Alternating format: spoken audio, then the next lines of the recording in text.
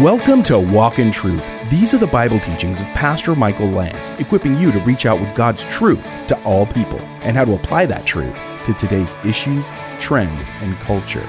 Learn more about the program and our church when you visit walkintruth.com. Now, here's part 1 of Pastor Michael's final teaching in the book of Psalms, chapters 22 through 24, called the Shepherd Psalms. We are going to look at the final of the 3 shepherd psalms, Psalm 24, a beautiful, powerful psalm. So let's go there, Psalm 24. And as we did last time, we don't always do this with the psalms, but I think this is worth us reading together. And if you're able to stand, would you stand with us for the reading of God's word? Psalm 24. We're going to read the whole psalm together, Psalm 24. It reads this way: The earth is the Lord's and all it contains, the world and those who dwell in it. For he has founded it upon the seas and established it upon the rivers. Who may ascend into the hill of the Lord? Who may stand in his holy place?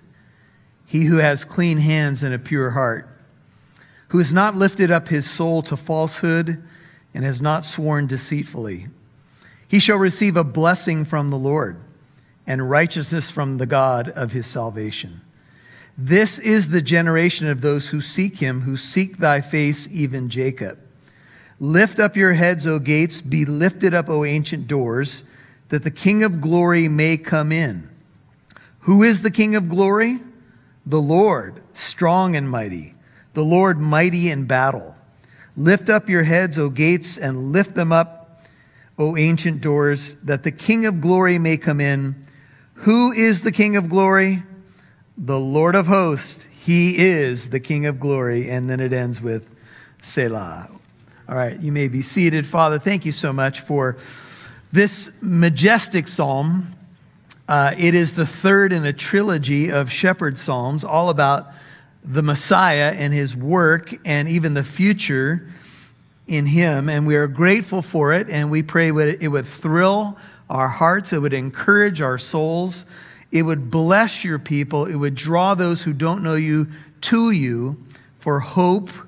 And Lord, when we think about the fact that we're seeing a repetition that you are the King of glory, strong and mighty, you're the one we look to tonight. You are our Savior, our God, our King. You are the glorious one.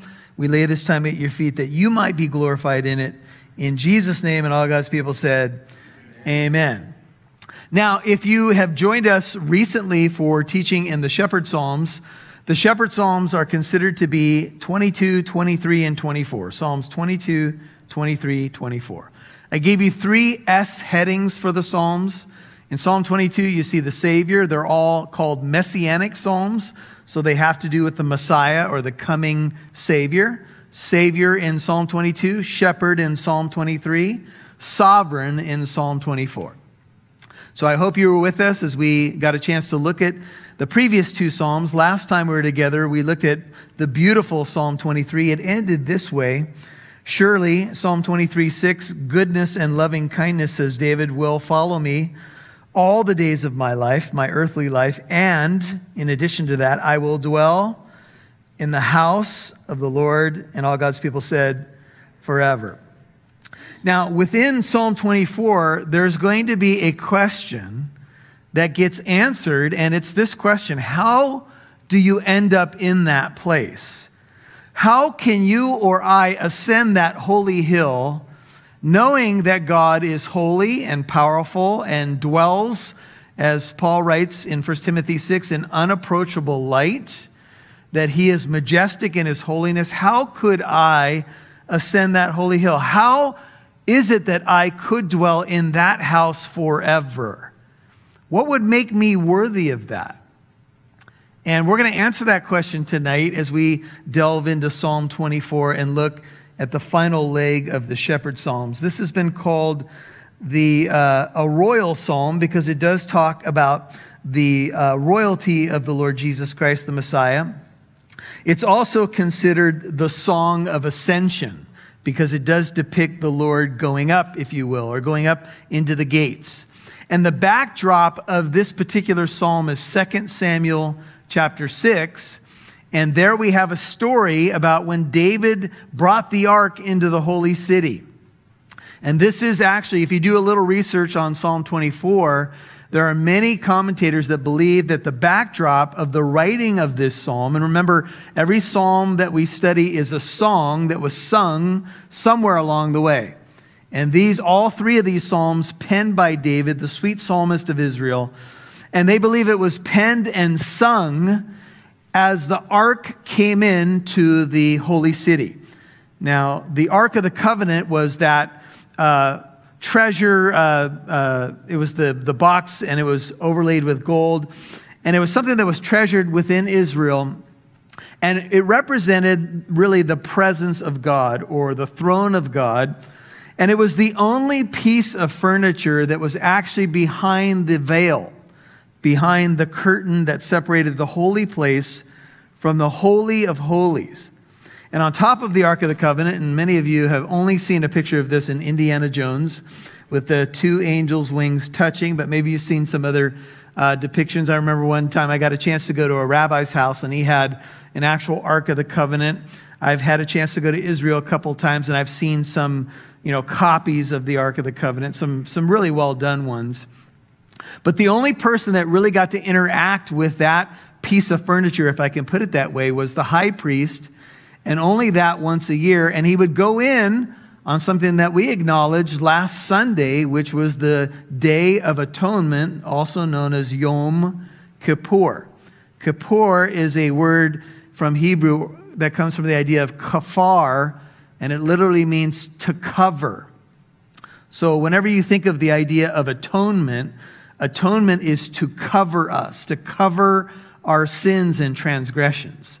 Within the Ark of the Covenant, they ultimately placed the 10 Commandments, and there was 3 different things in there. There was Aaron's rod that had budded, and there was also, can you name the third thing that was placed within the ark? It was a jar of manna, and those things that were within the ark. And some scholars have pointed out that if you see the 10 Commandments within the chest or the ark that testify against us, on top of where the 2 angels' wings touch, is considered the mercy seat. In Romans 3:25, Jesus Christ is actually called our mercy seat, or our seat of mercy. And what the high priest would do once a year on Yom Kippur is he would confess the sins of the nation, and they would have 2 goats. One goat was called the scapegoat, and what would happen is the high priest would be dressed in white. He would lay his hands on top of the head of the scapegoat, confess the sins of the nation, and they would let the scapegoat go away, and it would go into the wilderness. But they say in Jewish tradition that the scapegoat tended to come back to the place from which it was sent, almost like your dog or cat finds its way back home. And so they began a tradition where they had to have someone standing kind of at the brow of a hill, and when the scapegoat would be prayed, and it was kind of like this idea, symbolically at least, of transference of sins from the nation and the high priest to the goat, the scapegoat would go off into the wilderness, and it was supposed to be a picture of him carrying our sins away, or Israel's sins in this case. And literally, the word for forgiveness in your New Testament literally has the idea of to have your sins carried away. In fact, we have it in one of the Psalms, as far as the east is from the west, so far as he what? Removed our transgressions from us. And so this becomes a picture. Now, when Jesus was in Nazareth, this is really interesting. In Luke chapter 4, he goes in and he reads the scroll of Isaiah. He's reading from Isaiah 61. And he says, the Lord has anointed me to preach the good news to the poor, etc. And he says, today in your hearing, this scripture has been fulfilled. And some of the people, as Jesus continued to speak, they got unhappy with some of his words. And they took him to a brow of a hill to throw him off the hill. Now, let me go back to the picture I was telling you about the scapegoat. The scapegoat had a tendency to come back, so they would position someone at the brow of the hill, and when the scapegoat got to that person, he would literally take the goat and throw it off the hill to ensure that it would not come back representing bringing back all the sins of the people back into the temple area. So they would throw the goat off the hill, the scapegoat. Get this. Jesus is in his hometown, and after he said some hard things and he said, I'm the Messiah, they brought him to the brow of a hill. They intended to throw him off the hill in fulfillment of the imagery of the scapegoat. And because he would not die that way, because he would die on a cross, that's how God had planned the whole thing. It simply says that he simply just passed by and got away from the mob. Isn't that interesting? This is the idea of the Day of Atonement and the significance of this piece of furniture known as the Ark of the Covenant. The law testifies against us. The law's charging us, but the mercy seat that gets ultimately sprinkled with the blood of a second goat, one gets sent off, a second goat dies. The high priest goes in and he sprinkles the blood, and that's how it goes. The blood goes on top of the mercy seat and so forth.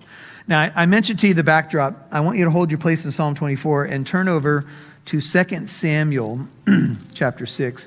First 5 books of Moses, Joshua, then Joshua judges Ruth, then 1st and 2nd Samuel. Okay, so we're going back a little bit in our Bibles. I want you to see many of the Psalms have a backdrop, an occurrence from which they were penned. And this is one that we have a pretty decent idea. And here's what it says. You'll hear more from Pastor Michael in a moment. Hey, I'm Rob Newton, the producer of Walk in Truth. Since we began on this journey of reaching out with God's truth to all people, we have grown to be on 4 radio stations in Southern California, Arizona, Idaho, and Utah, reaching people from all walks of life and faiths. Our program has also reached listeners in 49 countries. If you are a financial partner, thank you for recognizing the importance of Walk in Truth's presence on radio and podcast, and for praying for people's lives to be changed through hearing and responding to the messages aired each week. Through our partnership together, Walk in Truth has been able to carry God's message of hope to thousands of listeners who may be feeling stress, confusion, and hopelessness. Walk in Truth's total budget for radio airtime, promotion, equipment, supplies, and staffing is over $150,000 a year. Our goal has always been to become 100% listener supported and to expand into more radio stations as God provides. Our current level of listener financial support is about 25%. Can you give a one-time tax-deductible donation today? Please visit walkintruth.com to donate online or get the mailing address. That's walkintruth.com. If you just tuned in, then you missed the first half of today's edition of Walk in Truth. That's okay. You can listen to this episode and many others whenever it's convenient for you on your free Living Truth app. Walk in Truth is also on your favorite podcast app. Simply search for and subscribe to Walk in Truth on apps like Apple Podcast, iHeartRadio, Spotify, Player FM, Google Podcast, Stitcher, and many more. Listening to a podcast as well as radio is a great way to get some time in the Word when you're walking, catching up on some work, or if you're like me and just need to listen to some Bible teaching while getting ready in the morning. Remember, you can find Walk in Truth on the Living Truth app or wherever you get your podcasts. We'd love to see who's listening, so please connect with us on Facebook, Twitter, or Instagram. Just do a search for Walk in Truth Show. Now, back to Pastor Michael Lance right here on Walk in Truth. Now, when Jesus was in Nazareth, this is really interesting. In Luke chapter 4, he goes in and he reads the scroll of Isaiah. He's reading from Isaiah 61. And he says, the Lord has anointed me to preach the good news to the poor, etc. And he says, today in your hearing, this scripture has been fulfilled. And some of the people, as Jesus continued to speak, they got unhappy with some of his words. And they took him to a brow of a hill to throw him off the hill. Now let me go back to the picture I was telling you about the scapegoat. The scapegoat had a tendency to come back. So they would position someone at the brow of the hill. And when the scapegoat got to that person, he would literally take the goat and throw it off the hill to ensure that it would not come back bringing back all the sins of the people back into the temple area. So they would throw the goat off the hill. The scapegoat. Get this. Jesus is in his hometown. And after he said some hard things and he said, I'm the Messiah, they brought him to the brow of a hill. They intended to throw him off the hill in fulfillment of the imagery of the scapegoat. And because he would not die that way, because he would die on a cross, that's how God had planned the whole thing. It simply says that he simply just passed by and got away from the mob. Isn't that interesting? This is the idea of the Day of Atonement and the significance of this piece of furniture known as the Ark of the Covenant. The law testifies against us. The law's charging us, but the mercy seat that gets ultimately sprinkled with the blood of a second goat, one gets sent off, a second goat dies. The high priest goes in and he sprinkles the blood, and that's how it goes. The blood goes on top of the mercy seat and so forth. Now, I mentioned to you the backdrop. I want you to hold your place in Psalm 24 and turn over to 2 Samuel chapter 6. First 5 books of Moses, Joshua, then Joshua judges Ruth, then 1st and 2nd Samuel. Okay, so we're going back a little bit in our Bibles. I want you to see many of the Psalms have a backdrop, an occurrence from which they were penned. And this is one that we have a pretty decent idea. And here's what it says. This is 2 Samuel 6:3. They placed the ark of God on a new cart that they might bring it from the house of Abinadab, which was on the hill. And Uzzah and Ohio, close enough, the sons of Abinadab were leading the new cart. And so they brought it with the ark of God from the house of Abinadab, which was on the hill, 2 Samuel 6:4. And Ahio was walking ahead of the ark. Meanwhile, David and all the house of Israel were celebrating before the Lord. So the ark represents his presence with all kinds of instruments made of fir wood, with lyres, harps, tambourines, castanets, and cymbals. But when they came to the threshing floor of Nacon, let me just pause here. There's an interesting thing for an insight from a Hebrew perspective. Hebrew words have pictures associated with them because Hebrew letters actually are pictorial. And see that idea of a threshing floor? Holiness, get this, the word holiness in Hebrew is what comes out of the threshing floor. Now, what they do when they thresh wheat is they separate the wheat from the what? The chaff. So what they'll do is they'll go up typically on a high mountain on a windy day, and they throw the wheat kernels up in the air, and the chaff is it's lighter than the wheat. And so the wind will blow the chaff away, and then the wheat is the only thing that remains. Holiness is what happens after the threshing floor.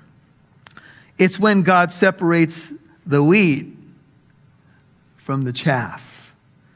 And one of the ways that he endeavors to make us holy is by getting the chaff or the junk out of our lives. Can I get a witness? Anybody? Right? We go through the refiner's fire. He separates the wheat from the chaff. You get the idea. So Uzzah reached out, middle of 6, toward the ark. He took hold of it, for the oxen nearly upset it. So the idea is it almost fell over. So Uzzah reached out to grab it, and the anger of the Lord burned against Uzzah, and God struck him down there for his irreverence, and he died there by the ark of God. We'll come back to that in a moment. And David became angry because of the Lord's outburst against Uzzah, and the place is called Perez Uzzah to this day. So David was afraid of the Lord that day, and he said, "How can the ark of the Lord come to me?" And David was unwilling to move the ark of the Lord into the city of David with him, but David took it aside to the house of Obed-Edom the Gittite. Now, this story of Uzzah, if you've been with us at Living Truth for a while, I've taught through 1 and 2 Samuel, and here's what happened with Uzzah. Uzzah's actions in and of themselves were commendable, you could say even, but here's the problem. There was a certain way the ark was to be moved. It's all spelled out in the Old Testament, and they did not pay attention to it.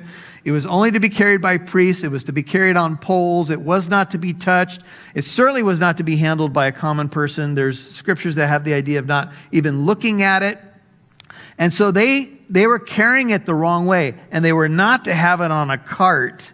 That's the way pagans move things. Not God's people were supposed to carry this thing on poles and on their shoulders. They disobeyed God, so God killed Uzzah. And Uzzah lay dead right in front of the ark. Now, they were having a party and a celebration. You can imagine. There's David dancing before the ark. They're all excited to bring the ark into the city of God. And God says, zap, Uzzah dead. Right? And David was like, whoa. And it's one of those ideas that we need to understand in Scripture, that God is holy. That when he spells something out, you're not only to do God's work, but you're to do God's work God's way. He's not to be trifled with. And when they didn't handle the most important holy piece of furniture that represented the very presence of God and the mercy seat of God, God killed this guy. Now, with that in mind, I want you to turn back to Psalm 24, because what you're going to see is David, in the third of these three shepherd psalms, is laying out this idea of going up and who can ascend the hill of God. How can I be right before God if this is who God is? We'll get to that, but let's go back to the beginning just for a second. I gave you the backdrop, told you a little bit about the psalm. It opens with, the earth is the Lord's and all it contains, Psalm 24:1, the world and those who dwell in it. If you're taking notes and you like to do headings, three major sections. The first is praise to God, who is the creator and sovereign of the world, or you could just write his universal dominion. His universal dominion. God is sovereign over everything. The earth, the planet we live on, is whose? It's the Lord's. And how much? And all that it contains. And just in case we missed it, the world and the people too, those who dwell in it. This is a declaration. The world is the Lord's. Psalm 50, 10 and 11 says, every beast of the forest is mine, God speaking, the cattle on 1,000 hills. I know every bird of the mountains, everything that moves in the field is mine. Ezekiel 18:2 says, all souls are mine. The soul of the Father as well as the soul of the Son is mine. The soul who sins will die. It's funny, when little kids are growing up, they like to say, mine, mine, mine, mine. And God says, hey, I got news for you. It's mine.